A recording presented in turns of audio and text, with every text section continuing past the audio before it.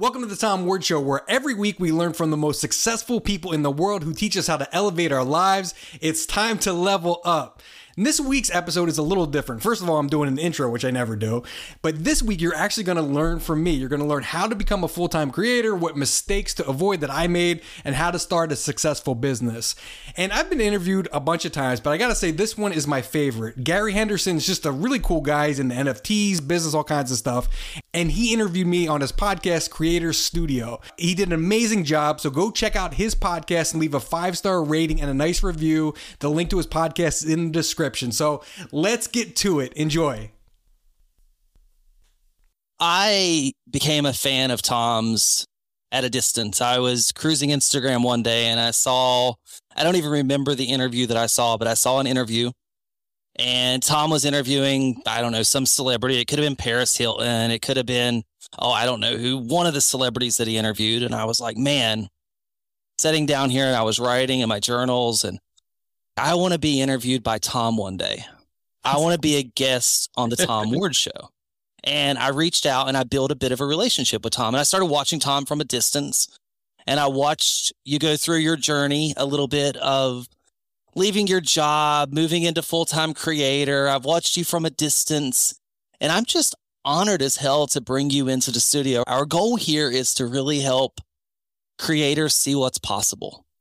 And when I hear your story, when I see what you're going through, Tom, I think you're like the definition of what's possible. Like you were selling kitchen equipment to restaurants. Yes, and now you're a creator. That's like living, like going from probably, I don't know, maybe an exciting enough job. I don't want to talk about your job, but definitely not lifestyle.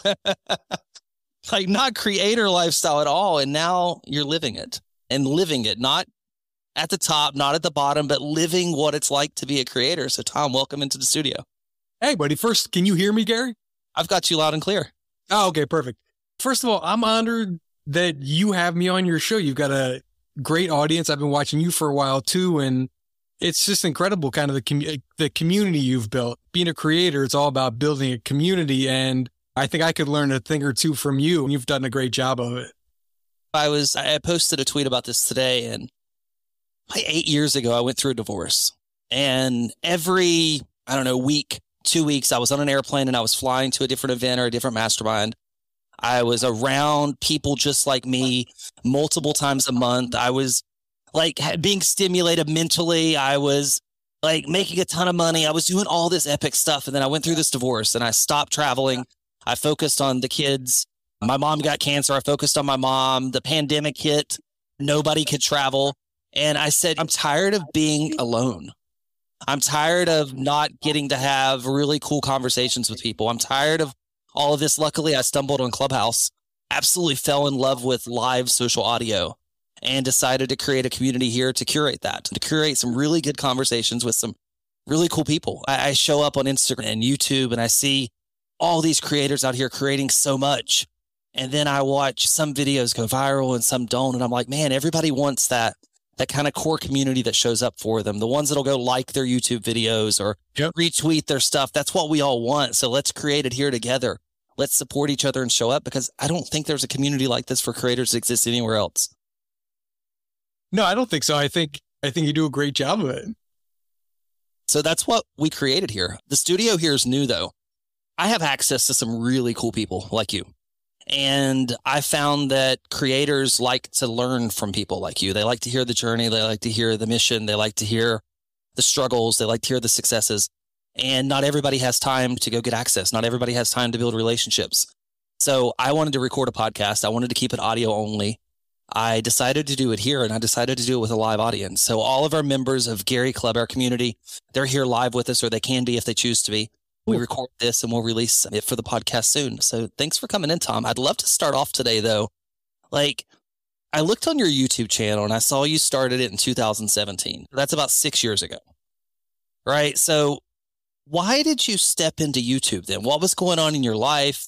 What drew you to YouTube? You're not a young guy. You're not old, but you're not young. You're not like 18. Like, why YouTube? How dare you, Gary? No, I am not young. I'm 45 years old. So at the time I was 39, a 39-year-old starting a YouTube channel. when I didn't watch YouTube. I didn't know what a YouTuber was. I didn't know what an influencer was. On the surface, it was pretty ridiculous. So why YouTube? You got to take a step back. I started that 6 years ago, but I think probably about 9 years ago, I was stuck in this 9 years ago. I was stuck in this job that I just hated. I was, like Gary said before, I was selling kitchen equipment to grocery stores. I was selling like dishwashers and ovens and just anything that goes in a kitchen I was a national account guy for a Fortune 500 company. And I had 2 big accounts and I sold $6-7 million in kitchen equipment a year. But I didn't give a fuck about kitchen equipment at all. And that was, what I would do. I go to these trade shows, and every trade show I'd go to, and you got to stand in the booth and you got to ask questions about your latest oven or whatever. And every single one of those I went to, I told myself, I'm never going to a trade show again. I got to do something else. But the next year would come around and I'd be still at the same trade show and still at the same job. And then I decided to finally take some action, and I read a book, which I recommend everyone check out. It's called Reinventing You by Dorie Clark. She's like a Harvard thought leader kind of person. And her whole thing was, even me now at 45, or you guys in the audience, you may be 40s, 50s, 60s, it's not too late to change careers and pivot and change your narrative. And her thing was, you can do that, but you need evidence in the new thing, whatever that is. So I could say today, hey, I'm Tom Ward and I'm a hip hop expert. I know everything about hip hop. I'm your hip hop guy. If you were going to look at me and they go, you're a bald 45-year-old white guy, what could you possibly know about hip hop that's going on right now? The answer is not that much. But if I went on podcasts talking about it, if I started a blog about it, if I started showing up at events and speaking on panels, all of a sudden I've got evidence, and then it makes sense. Oh, okay, this guy really is a hip hop expert. Look at all the stuff he's done. And her thing was, the cheapest and fastest way you can get evidence is write. You could start a blog for free. No one writes anymore. You can start a blog. You can start a newsletter on LinkedIn. You could reach out to an existing blog, and people always want free content, so you can go write for them. And that's what I did. And I had a bunch of interests, and I still do have a bunch of different interests. I'm into health and fitness. I work out all the time. I meditate. I'm a music nut, so I'm way into music, and I like branding and marketing too. So I was interested in all these things, and I don't know what to choose. So I just start writing about whatever. So the blog was not successful, because one week I'd write about my 5 favorite albums from the year. And then the next week I'd write about why the Kardashians are such great marketers. So it was all over the place. But one day I'm going to a business trip. I used to have to travel a lot for work. And I'm sitting at the kitchen table at 4 a.m. Everybody's asleep in the house, and I'm eating breakfast. And like any blogger or anybody in social media, you're constantly looking at your numbers. You're constantly refreshing and checking your analytics. So I look at my analytics in the morning, and usually it was 15 people went to the website, 20 people went to the website. That morning, 250,000 people went to the website. And I was like, no one read this thing. No one knew it was out. My mom would read an article, a couple of friends, and a couple people would just stumble upon my blog, tomward.com. But somehow, and I still don't know how, and if I meet her someday, I really got to know the story, but Jessica Alba, the actress, somehow saw one of my posts and shared it on LinkedIn. And she never even posts on LinkedIn. So she saw it, she posted on LinkedIn, and it went viral. And because of that, the person, Dorie Clark, who wrote the book, I reached out to her and said, hey, thanks so much. I did what you said to do. And I don't know where this is going, but it's pretty cool. I just had this article go viral, and she said, hey, it's pretty good. You should write for Forbes. And I'm a sales and marketing guy. I was a business major in college. I never wrote anything. I didn't write for my high school paper.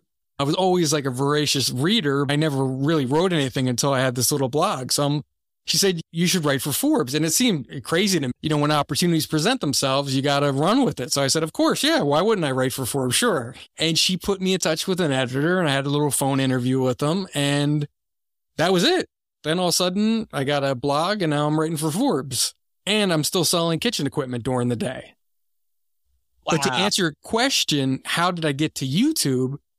So I'm still grinding. Now, years are going by, maybe a year and a half. I'm doing the Forbes thing and starting to get some followers from it. People read an article, maybe they'll go to the blog, but nothing's really happening. Forbes doesn't really pay you that much. It's just a bunch of work. So I'm just grinding, cranking out content.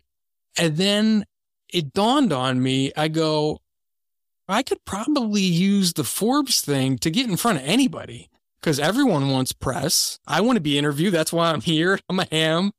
All of you want to be interviewed and get promoted. So celebrities are the same way, especially Forbes, because that's a credible source, right? So people would want to get in there. So I did an interview with the Bella twins. And if there's any wrestling fans out there, I'm not even a wrestling fan, but they had this reality show, and they're twin sisters. They were wrestlers, but they had all these businesses and they built this community. And I just thought their story was interesting. So I said, hey, I just reached out to them and said, hey, can I interview you for Forbes? And they said, sure. So then I reached out to Forbes and I said, hey, can we film? These people want to sit down with me. They've got a good following. I think it'll do well. Let's film it. And they told me, no, we don't let contributors do video. Only we have our own content team for that. No. So I was like, all right. So I said, fuck it. I'll film it myself. Fuck them. People will want to see that. If I want to see it, I'm sure somebody else does.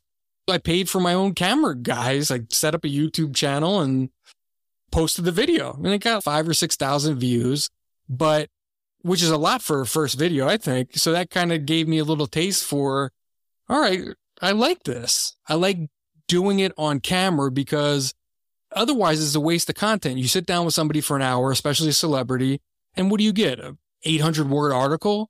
Guess what? I just had an amazing conversation, or I hope I did, for an hour. Where's all that go? No one sees that. Guess what? People would rather watch the video or listen to the audio from the whole interview than they would read a 800-word article. So that's how I stepped into YouTube. That's such a cool story. You were in a job that you didn't really fucking enjoy. You grab a book and read a book, which I shared the link here in our chat for everybody that's live. I'll put it in the show notes for everybody that's listening to the recording. You read this book and took action on what the book said. And like, a book is one of the cheapest ways to get information. They're $20 or $30, and authors put a ton of resources into their books. It's some of their best work, but very few people actually read the books. Like, I'm looking back at my bookshelf right now, and I've got a ton of books on my shelf that I haven't even read yet. So you actually read the book, you took the action, and then you implemented what the book said, and you started writing. And even though it wasn't like you were like making millions of dollars, you didn't give up, and you had something go viral. How long did it take? You said, what, about a year and a half or so? Until Jessica Alba posted it? Yeah. It's surprisingly not that long, maybe 3 months. Oh, wow. So you got a lucky break early. For sure. How were you feeling then? Do you remember back there? Were you feeling, man, this is going to work and I'm going to make it? Or were you getting frustrated like a couple months in? No, I never thought I would make it. I guess I didn't really think in the future or what the possibilities. It just seemed like where my head was I hate my job. I want to do something else, but I'm not really sure what that is. But I know I've always had that feeling like inside, like I know I have something. I know there's something different and special about me, but I don't know what it is. And it wasn't evident. And I always say this, LeBron James at 14 in the gym, him, the coach, and everyone in the gym knew he was going to play in the NBA and basketball was his thing. I unfortunately did not have that gift. Why I wish I could play in the NBA, but it wasn't evident to me until really I was in my late 30s. Like, my only gift, I can't do anything around the house. I can't hang a picture frame. I don't know how to unclog a sink.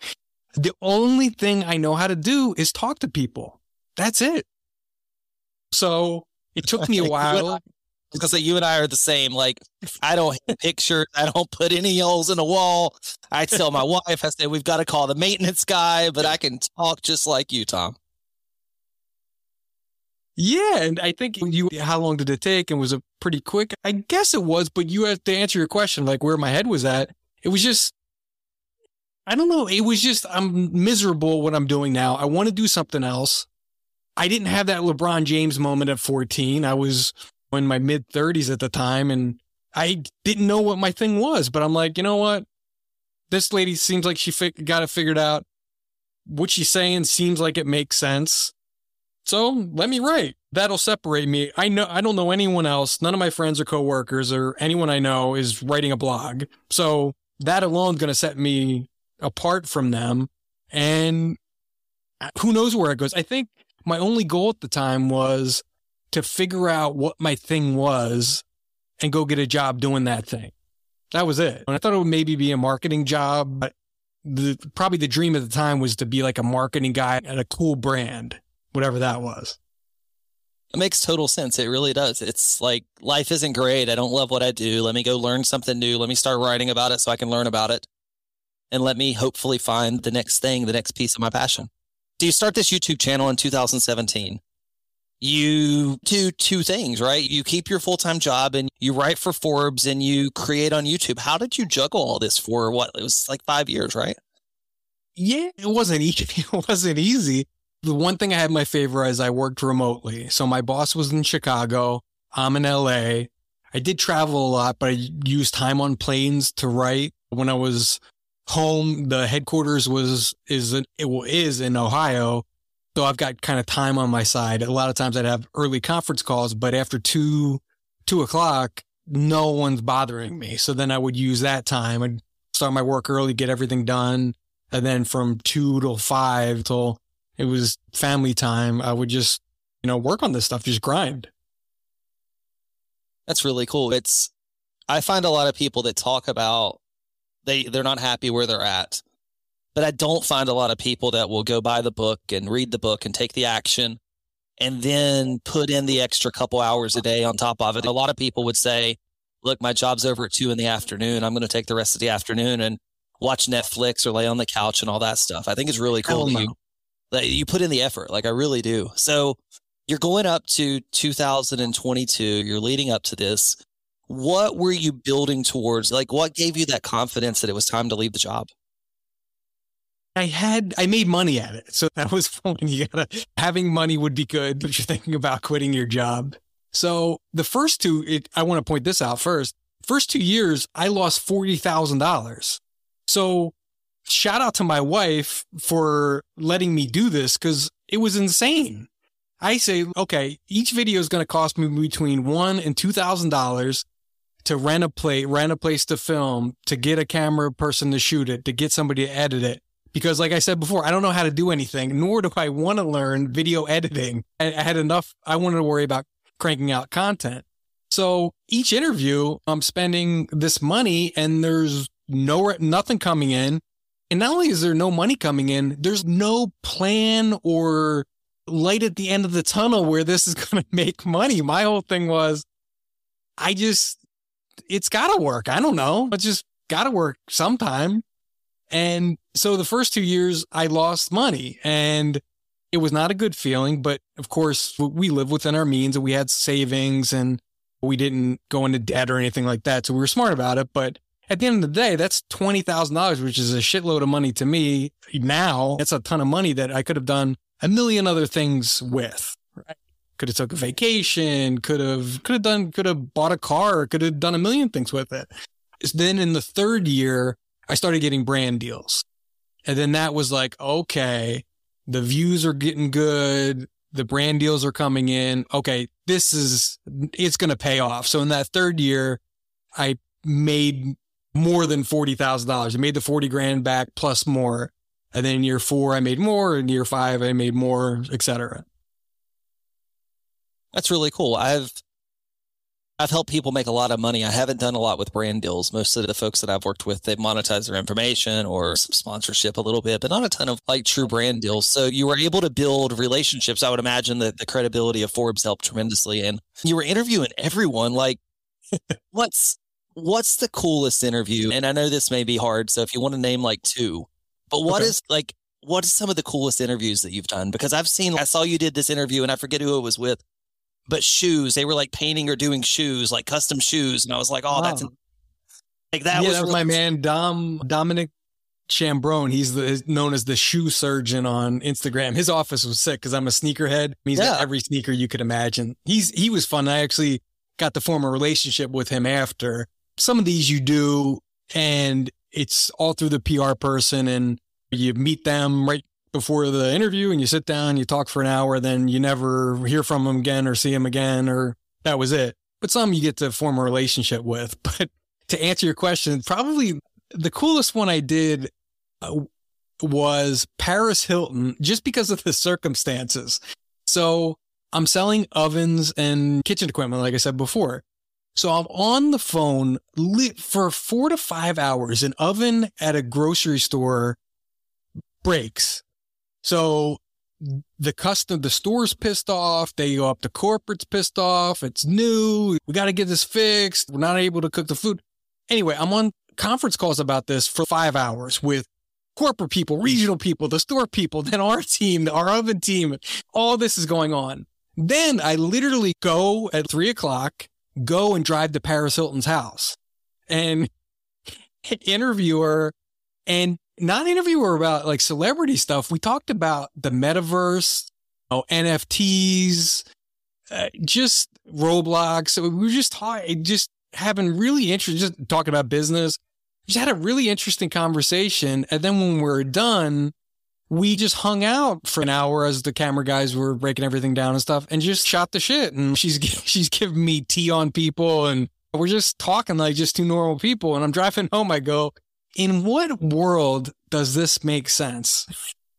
I'm talking about a bakery oven all day, and then I drive to Paris Hilton's house. Like, it was just, that moment made it real clear to me how I was really living in two very different worlds.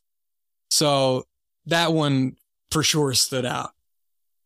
I could see that. And I got some time to interact with Paris Hilton on Clubhouse.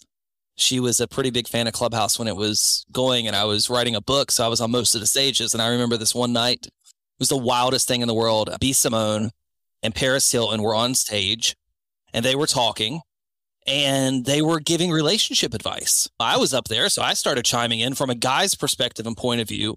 And one of my first mentors, Suzanne Evans, she was in the audience, so I brought her up on stage to talk because she's a lady and she's got really cool advice. So Suzanne and I are texting each other kind of in the same surreal moment as you, like, what the fuck are we doing? We're giving relationship advice to Paris Hilton and B. Simone. And we're just like, what world is this that we're living in? It's wild. I did some cool ones. I was invited I did this guy, Ruigi. He's, most of you probably don't know, but he's the founder of Rude. It's his premium streetwear brand. Just a real cool guy. And I interviewed him like 4 years ago, and then he's really blown up since then. He's a creative director for this fashion brand in Europe called Bailey. He's the creative director for the Phoenix Coyotes hockey team, which is random.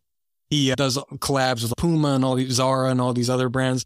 Anyway, I get an email one day asking me to interview him at his summer fashion show. They call it a summer fashion show, but it was like in March. But it was pretty wild. It was such a cool event. I'm looking around at all these beautiful people and the production. This thing must have cost hundreds of thousands of dollars to put on. I got to talk with him for 25 minutes. It was real cool. And then I just got to go hang out at the fashion show, watch a fashion show. And I'm like, this is pretty cool. I definitely don't belong here, but this is a pretty cool experience. Like I wouldn't have had if I just stuck at my other job and didn't do anything. So that was cool. And I just did one recently, and everyone go check this one out, with Rob Dyrdek that probably impacted me more than any interview that I've done in 6 years. Just an incredible conversation. That one is on my list to check out. I'm going to grab the link really quickly here and put it for everyone that's here live so you can check it out when we're done here as well. And I know that one meant a lot to you because I watched one of your other videos that you did where you shared that Rob shared that how he tracks his time every single day. Like tracks time, and you started doing that. I'm tracking my time right now that I'm in an interview. I'm timing this. So see, I'm not just bringing you in, Tom. I'm your fan. I listen to your videos. I like what you're doing. I appreciate it. But he is, and I wasn't a fan of, I like that show Robin Big, but I didn't really watch any of his other shows, and I'm not a skater. I just knew he was a good entrepreneur and just wanted to talk to him about business. And that was my intention. But we didn't talk about business at all. All we talked about was his whole thing is life optimization. And he's got these systems in place. Gary said he's tracking every minute of his day. And the reason he does that is at the end of the week, he looks at where he spent his time and is it being spent in the right places? And as soon as I got done the interview, I downloaded an app and started doing it. And then all of a sudden I was like, shit, I watched TV for 13 hours this week. Are you kidding me? Like, I love TV and I don't think there's anything wrong with TV, but I'm like, I could have been doing a lot of other things. It's like, I only spent an hour and a half writing this week. Well, that's not good. That's not enough time. That was just for that alone, it was worth it. But just so many more systems and how he just structures his day and what he prioritizes in life. And just he's got a really interesting, great way of looking at the world. And that's the other benefit of doing what I'm doing. Now, that video did not do well. It didn't get a bunch of views. I didn't have a brand deal for the video, so I actually lost money doing that one, but it was 1,000% worth it because I learned so much in that hour. And that's what's really the most beneficial. Sure, money's nice, and sure, going to Paris Hilton's house is cool. But for me, the most valuable thing is learning from the best in the world. Like, I've sat down with so many people, so I learned time optimization from Rob Dyrdek. I interviewed Charlie D'Amelio. She's an influencer if you don't know Charlie D'Amelio. And at the end of the interview, I go, Charlie, check out my TikTok. What am I doing wrong? Advise me on my TikTok. And then I thought about it. I'm like, how much is a Charlie D'Amelio TikTok consulting session worth? More, I don't know, but way more than I could afford. So that is the real joy, and that not getting the selfie, not having them tag you or getting their cell phone number, all that stuff's great, but forming relationships and learning from the peak performers in their industry, whatever that is. I really like that. I'm a lot like you as well. I like to learn from the best in the industry. I like to learn from multiple people because I'm a bit stubborn and I'm a bit set in my own way. So I like to learn, and then I like to take it in, and then I like to process it. And then I like to put it into action and see what works for me. But I don't just like to learn from one person. So you're interviewing these influencers, you're progressing, you've got all these great brand deals, you're moving into summer of 2022, you're ready to go full time, but you also make a pretty big content shift. Yep. What was the move? Why did you decide to shift your content? First, let me explain what my content was. How I got started, I was doing influencers. I was like the influencer interviewer guy. And it just came about so randomly. When I started writing for Forbes, a PR guy pitched me Jake Paul. Now, this is 7 years ago. I had no idea who Jake Paul was. I didn't know what a YouTuber or an influencer was. But I check him out, because it was Kate Hudson's publicist. So when he recommends somebody, you go, okay, let me check him out. So I look him up. I go, who is this kid with 20 million followers that I've never even heard of? What is an influencer? I don't even understand this. So I said, of course, let me interview him. And I did. And I was really impressed. We did it at his house. He lived in with these guys, and it was crazy. And all these fans were on the front lawn, and it was just a wild scene. But we just went in his office and we talked about business for 2 hours. I didn't film it or anything. I was just really just impressed by just, how these kids looked at the world. And I treated them seriously like a real entrepreneur, because to me, even though I was in my 30s, and I'm sure like my friends and stuff didn't get it. They thought it was ridiculous. Like, why would you want to interview an 18-year-old? What's the point? What do they have to say? And I never looked at it like that. I looked at it like, hey, this kid that's making these silly videos has got a 10-person staff and is running a multi-million-dollar business. He's a real entrepreneur. Like, I want to do that. I want a multi-million-dollar business and a bunch of employees doing something cool. So I interviewed him, and the difference between him and Kate Hudson, who I interviewed before, Jake and I exchanged cell phone numbers. So when I post the Forbes article, I text Jake and text him the link, and he said, "What's your Twitter handle?" So I gave it to him, and my phone blew up. Jake, all he did was, the tweet was, "Hey, everybody, check out this article. It's super lit," with 3 fire emojis. "Thanks, Tom." And he tags me. And then it was just a link to the article. And it got 100,000 views in 10 minutes. Now, a normal Forbes article, the one you just, scrolling through and you see, it may get 100 or 200 views. So like to get 100,000 in 5 minutes blew me away. And it really showed me the power of the influencers. And no one was taking them seriously. Business Insider wasn't covering them. The only person, Taylor Lorenz, who was bounced around, she was at the New York Times, she was, but it was like me and her and taking them seriously. And all the other press they were getting was like gossip stuff. So everyone, Jake told me, put me in touch with somebody, and they put me in touch with somebody else. And I literally interviewed every influencer you could possibly imagine. And then, like you said, in 2022, I've probably done 100 of these. I've talked to every big one out there. A lot of it is the same story. I'm just tired of it. I was always more interested in the business things, and I want to sit down with a Gary Vee or a Paris Hilton or a Forbes 30 under 30 founder, and I can't really do that doing what I'm doing. I need to branch out, and I just wanted to pivot to successful people. That's my thing, is I just want to interview successful people from all walks of life, from all industries, and that's what my whole show's about. My catchphrase is, it's time to level up. Like, we're going to learn, me and the listener or viewer together every week, we're going to learn from the best, most successful people in the world how to elevate our business and our life. And that's what I set out to do every single week. I love that. I like the learning together. I like the fact that you chose your passion when it's not necessarily the easiest choice. You had the introduction to anyone in the world that you would want to meet. You were on this big path, but you found that you liked a different type of conversation. You desired something different, and you wanted to craft around that. You wanted to create around that, and you wanted to bring that back to your audience. Just absolutely selfish plug, but if you probably have the contacts to do this, and I would be a big fan and listen to this interview, but you should, if you haven't, and if you do, then I will go watch it right away. But you should interview Summer Rae.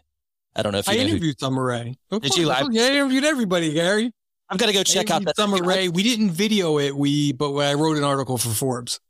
Like, that's when I hear you talking about the people you're talking about, that's the people that I look at, and I'm like, she's a DJ because it's fun, but gorgeous person, but now building like this huge mega brand in like retail stores and building this creator empire that I think anyone would be proud to have, like the Paul brothers or these creators that start to build a brand around them rather than just being an influencer. And I think that's a little nuance that you started to find as well that you quite enjoyed. Oh, for sure. And like, I still have great connections and in that industry. And it's so wild because on paper, I don't have anything in common with these people, right? They're young, they're beautiful, usually, right? They've got millions of followers. These are all things that I'm not. But I think for some odd reason, it worked. I think because like I said, I took them seriously, and they respected that because I was giving them credibility. I was putting them in Forbes, a magazine that their parents read. So to them, it was like a big deal. But even though I don't do influencers that much anymore, like I'm going on vacation next week, and then the week after, I got tight with the D'Amelio family, and they invited me to their shoe launch party. So I'm going to interview Charlie and Dixie D'Amelio in 2 weeks. So I still do them once in a while, but they've got to be big and they've got to have something interesting going on. Yeah, and I think that's it. I listened to an interview that Summer Rae had one time, and she said that I guess one of her early managers only would allow her to post pictures of her ass. That's how she started. She was an ass model. He said, I'm more than that. And she said, I want to be more than that. And I want to build something different. And this was just on some odd podcast. And the moment I heard that, I became a fan of hers. There's gorgeous people everywhere in the world, but I became a fan when she said, I want to be something more than just a nice ass. Yep. And that, I just a ton of respect for that. So you made this transition. You're helping people level up. Who's the ideal? What are you creating content for right now? Who's your ideal guest? What are you trying? What journey are you taking your listeners on? What are you doing right now? Who am I creating content for? What demo? Yeah, like you were interviewing all of these big celebrities, and they have their own super fans that will go listen or watch anything in the world. And some of those became a Tom Ward fan, and they liked your interview style, and they liked what you're building and what you were creating, and they subscribed to your show, and they like your show. And now you've transitioned to more entrepreneurs. There's a few people like a Gary Vee or somebody like that, but it's not as cool to be a fan of an entrepreneur as it is to be a fan of a musician or a fan of an NBA star or something like that. So you don't get that core loyal following of people that show up. No, and my transition has not been successful. So I'm here. I made a video about it a couple weeks ago, and the title of the video was "I Failed." Like, I'm failing right now, and I share that because on Instagram, and I'm guilty of this too, just like anybody else.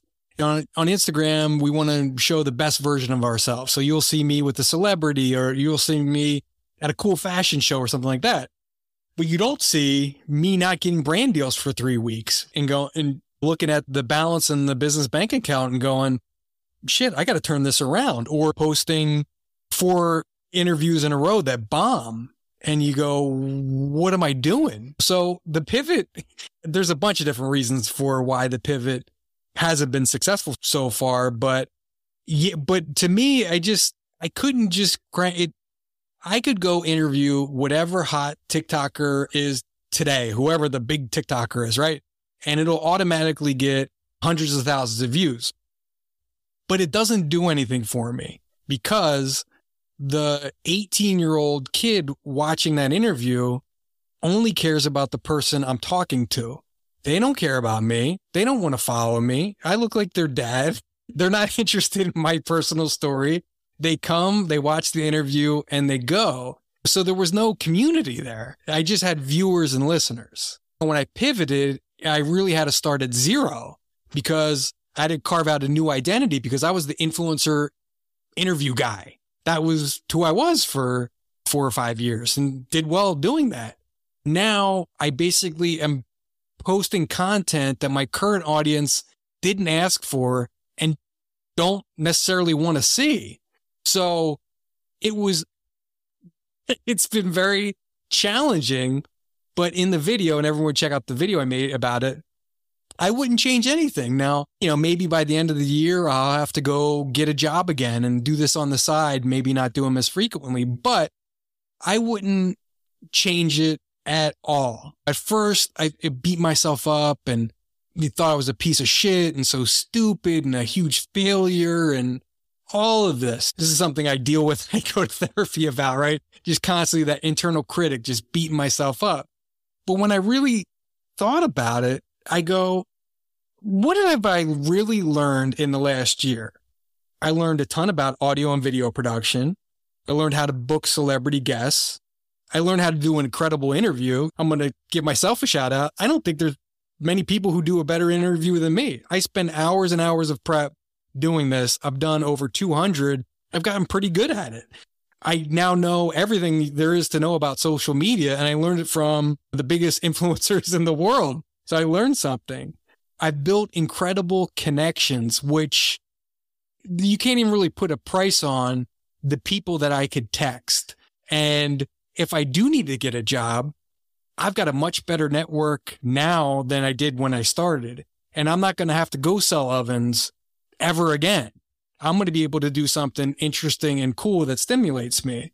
And I've just learned business and life lessons like that really changed who I am and how I operate. Like I said, that Rob Dyrdek interview before, okay, I lost money on it, didn't get a lot of view, easy for me to beat myself up and think I'm a piece of shit and it was a waste of time and all this.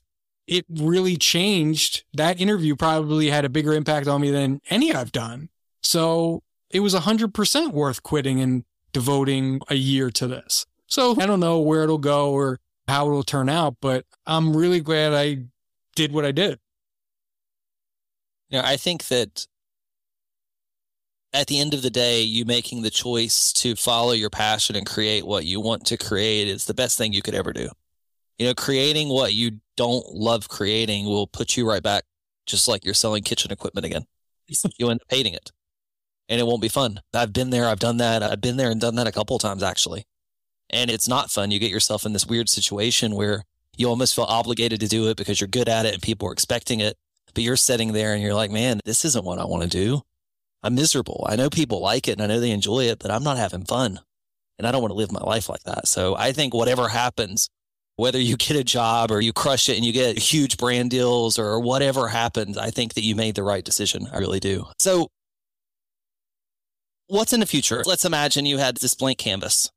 All of the plans, all the visions, all the dreams, whenever you made this pivot came true. What does that look like for you? What's the Tom Ward Show look like? What kinds of brands are you working with? What kinds of guests are you interviewing? What kind of results are your listeners getting? What's it look like? What's the vision of the Tom Ward Show? The real vision was never to make a living, and I like nice things, and I live in California, so I need money. You want to make a good living, but the vision was never making millions of dollars a year or anything like that. And the goal was never really to get huge brand deals or build my own online course or my own ebook or whatever. I didn't want to do or make money affiliate marketing. That's not me. That's not who I am. The thing I like to do most of all is to sit down with interesting people and talk to them for an hour.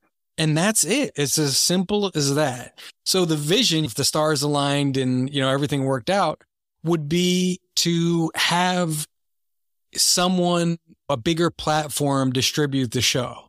Now, would it be an interview show on Netflix, or Snapchat actually is syndicating my show, and follow me go to tomward.com and it's got links to all my socials and content and everything. But Snapchat is actually syndicating my show. We just did our first episode last week. But to do it, they're small, like 3-minute snippets of the full interview. But the vision would be, to be on Netflix or Hulu or somewhere, Sirius, I don't know. And to just do that, to not worry about the next brand deal, to get a check and do what I love. That's it. I can see it. I really can. How comfortable are you being you? Like really being you? Like your opinions, your thoughts, your point of view, your perspective, all those things. I'm not 100% yet, but I just admitted to everyone here and everyone who watched my YouTube video that I'm failing, which is about as honest and as raw as you can get. And that was a big turning point for me, because when you're interviewing somebody, you can only insert yourself so much. Now, if you don't insert yourself in the interview, then you're not doing a good job either, because you're not building followers, right? Why would somebody follow just the host who doesn't say anything? So you got to get your stories in there. And in my interview world and philosophy, I think it should be like maybe 70% guest, 30% host, 35, 65, something like that. So I can always kind of hide behind the guest and not be real or authentic or show myself in a negative light or share my failures or any of that. I could have went that way forever, and I did. I made that video and I wanted to get more honest and raw because, one, every influencer I ever interviewed, when you ask for tips on how do you succeed on YouTube or social media, it's always the same answer, right? Be consistent and be authentic. And I was consistent, but I really wasn't really authentic. And what I didn't want to do is to close this down, go get a job, and then 20 years down the road go, I should have been honest and shared my multiple suicide attempts or my struggles to get sober, right? Or quitting your job and having brand deals dry up and not know what's next, to share those kind of things. I didn't want to go, man, if I only did that, maybe it would have succeeded. So for me, I was super scared to do it, and I am always scared to do that. But I want to lay everything on the table and really give it my all. It reminds me of the story when I was in high school. I always loved basketball. I'm a huge Phoenix Suns and Warriors fan. The Warriors are fucking done, and hopefully the Suns win tonight. But I was always a huge basketball fan and played in grade school, but I was never that good. So freshman year, I go out for the basketball team, think I'm just going to make it. I don't make the team. So that next year, the summer before the next year, I go to every open gym that the coaches are at. I'm jumping rope in the backyard. I'm practicing for hours every day. And I don't make the team again. But you know what? I didn't cry. I didn't feel bad. I didn't beat myself up, because I know there was nothing else I could have done. And that's how I think now. I want to make sure before I decide to pivot to something else that I really gave it my all and did everything I could to make it a success. And part of that, being a creator, is you got to be authentic. As much as it sucks, as much as you feel like an idiot, you know, you're going to get mean comments. Maybe friends and family are going to make fun of you. My friends made fun of me when I was interviewing influencers, but you really got to do it. You do. It's the part we connect to. And that's why I asked the question, because when I've watched some of the interviews, I saw you as an interviewer. I didn't get to build the connection that I wanted to with you. I didn't feel that as much of the emotional side. You great interview, and you put your guests at the absolute top of the pedestal, but I wanted more Tom. I wanted more of your personality, more of your opinions, because I started to become a fan of you, not of your guests. So when I come and listen to your show and watch your show, I'm not there because I'm a fan of ever who your guest is. I'm there because I'm your fan, and I want to see your take and your perspective on that guest. And I think the more you get comfortable with finding your space there, the more you find your language there, I think that we, your fans, will show up to anyone you interview, because we'll want to know what Tom and blank are going to talk about. And that's the goal, is to give them more of me, is to share people. I interviewed this guy. I really do learn something from every one of these. The guy I mentioned before, Ruigi, the fashion guy, he said something that really stuck with me. He said, more people need to share their sorrows, because not everyone knows what it feels like to win, but everybody knows what it feels like to lose. And that's what inspired me to make that video a couple weeks ago. And that's what's inspiring me to do that in the future, to show more of me, the good stuff, the cool stuff, the bad stuff, the struggles, because that's what people want to know, right? They don't want to just see you. I used to follow this girl on Instagram because she was super hot. She wasn't a girl. She was in her late 20s, early 30s. And I followed her for, 6 months, because, I'm a guy. It's nice to see a pretty face when you're scrolling once in a while. But I ended up unfollowing her because she got so annoying, because she wasn't real. Every picture, I know what goes on behind the scenes because I do this now for a living. All these pictures, I know there's a lighting guy, there's a professional photographer. They probably took 200 pictures to get the one she posted. You never see her being real. So I unfollowed her. And I think people don't want that. People want to see you, because you can relate to somebody who's failed. I can, but I can't relate to that person who looks beautiful in every one of their pictures. I don't know if you can, Gary, but I can't relate to that. Look, I think you might have more hair than I do, Tom. I think you really might have more hair than I do. And I know the struggle comes with, do I share the tough moments? Do I share the moments that I maybe have some thoughts that I don't really feel comfortable sharing with the world? Do I share the moments when it's not going well? And I think you do in containers. And I don't think you do everywhere. I don't think you open up every show and say, Hi, I'm interviewing Tom Ward today. Did you know I thought about this yesterday? I don't think that's your opening of your show, but I think your community, your tribe, your fans, I think that's why they'll keep showing up for you. I think that's what will take your videos from getting a couple hundred views or a couple thousand views to your videos, no matter who you interview, getting tens or 50s or hundreds of thousands of views, because we fall in love with you and we fall in love with your journey and we want to watch you win. We're cheering you on. That's why I do interviews like this. I try to do them wherever possible to really give the full story. And you're right. I'm not going to share every failure. And it's more than just sharing the failure. It's sharing the struggle, but then sharing the lesson learned, because that's what it's about, right? Yeah, you want to show yourself not always in the best light. You want to be honest, but like the purpose of that I failed video was I don't regret it, and it's never too late to chase your dreams. And I didn't start a YouTube channel until I was like 38 or 39. And I don't regret it for a second. It was the best thing I ever did. Way happier for doing it, even if it's maybe not working out how I thought I would.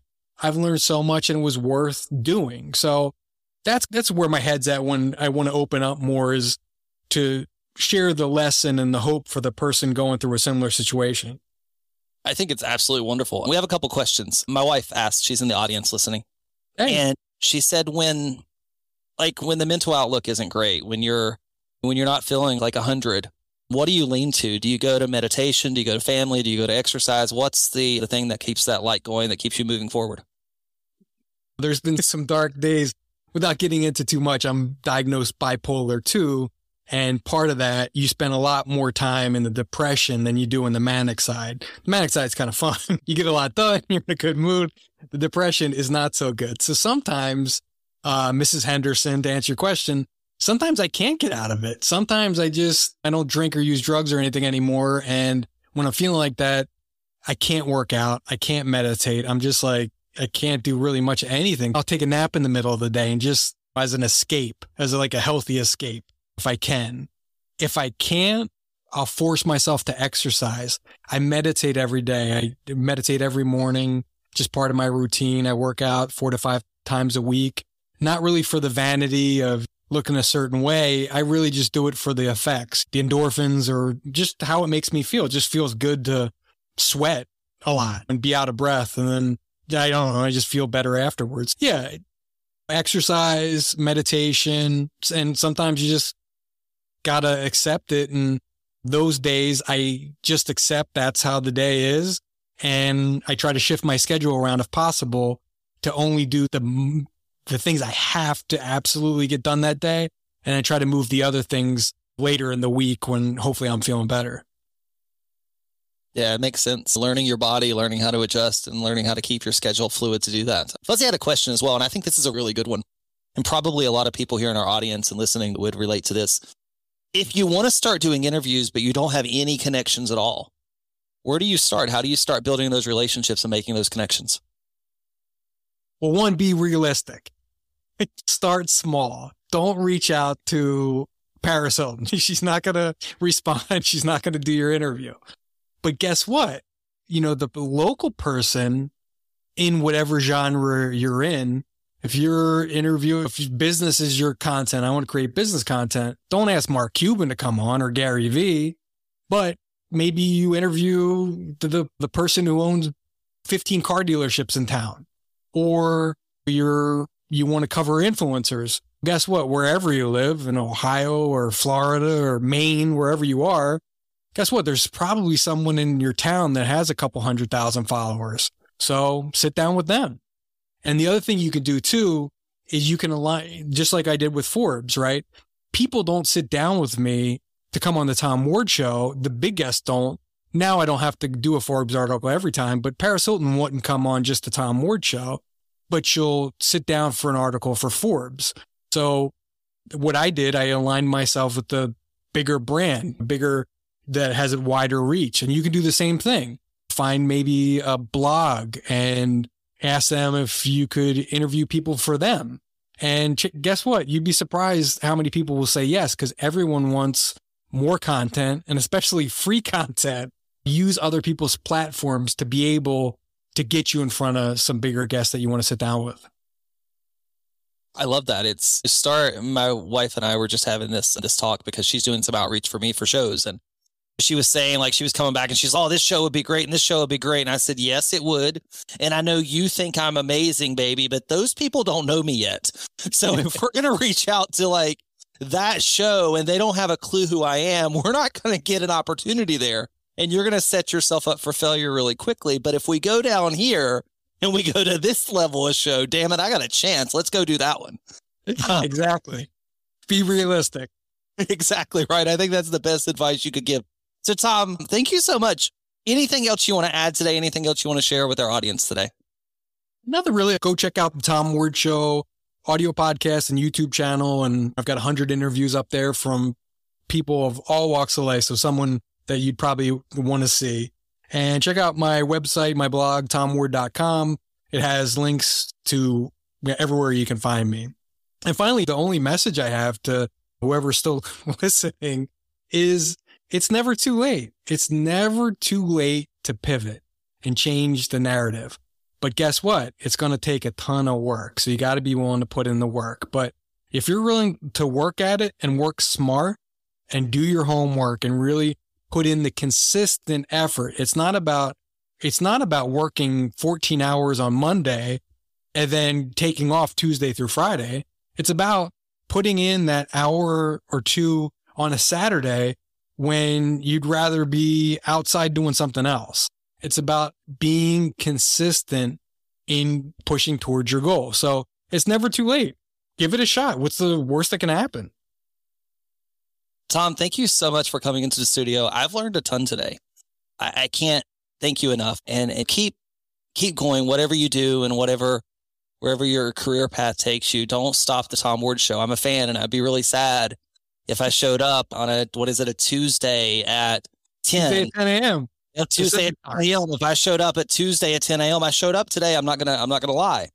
I watched your video last week where you said you failed and you were raw. And then I showed up today and it was about Tuesday at 12:30 my time. And I watched that video again from last week and it said, you do a new video every day, every Tuesday at 10 a.m. And I didn't hear Pacific. And I looked and I said, there's no new video. And I looked at my clock and I said, but I know Tom's on the West Coast. So maybe he means 10 a.m. his time. And he's not miraculously converting the time to my time like it would be so convenient for me. So I waited and then I saw your new video at 1 and I was like, yes, there's another one. He didn't give up this week. He's still doing it. Don't give up. I know it gets tough and I know it gets. No, I won't. And the show I'll always do this just because I love doing it. And maybe it goes down to once a month or twice a month, or maybe we stop video and just do an audio podcast or something. But some guys like to play golf.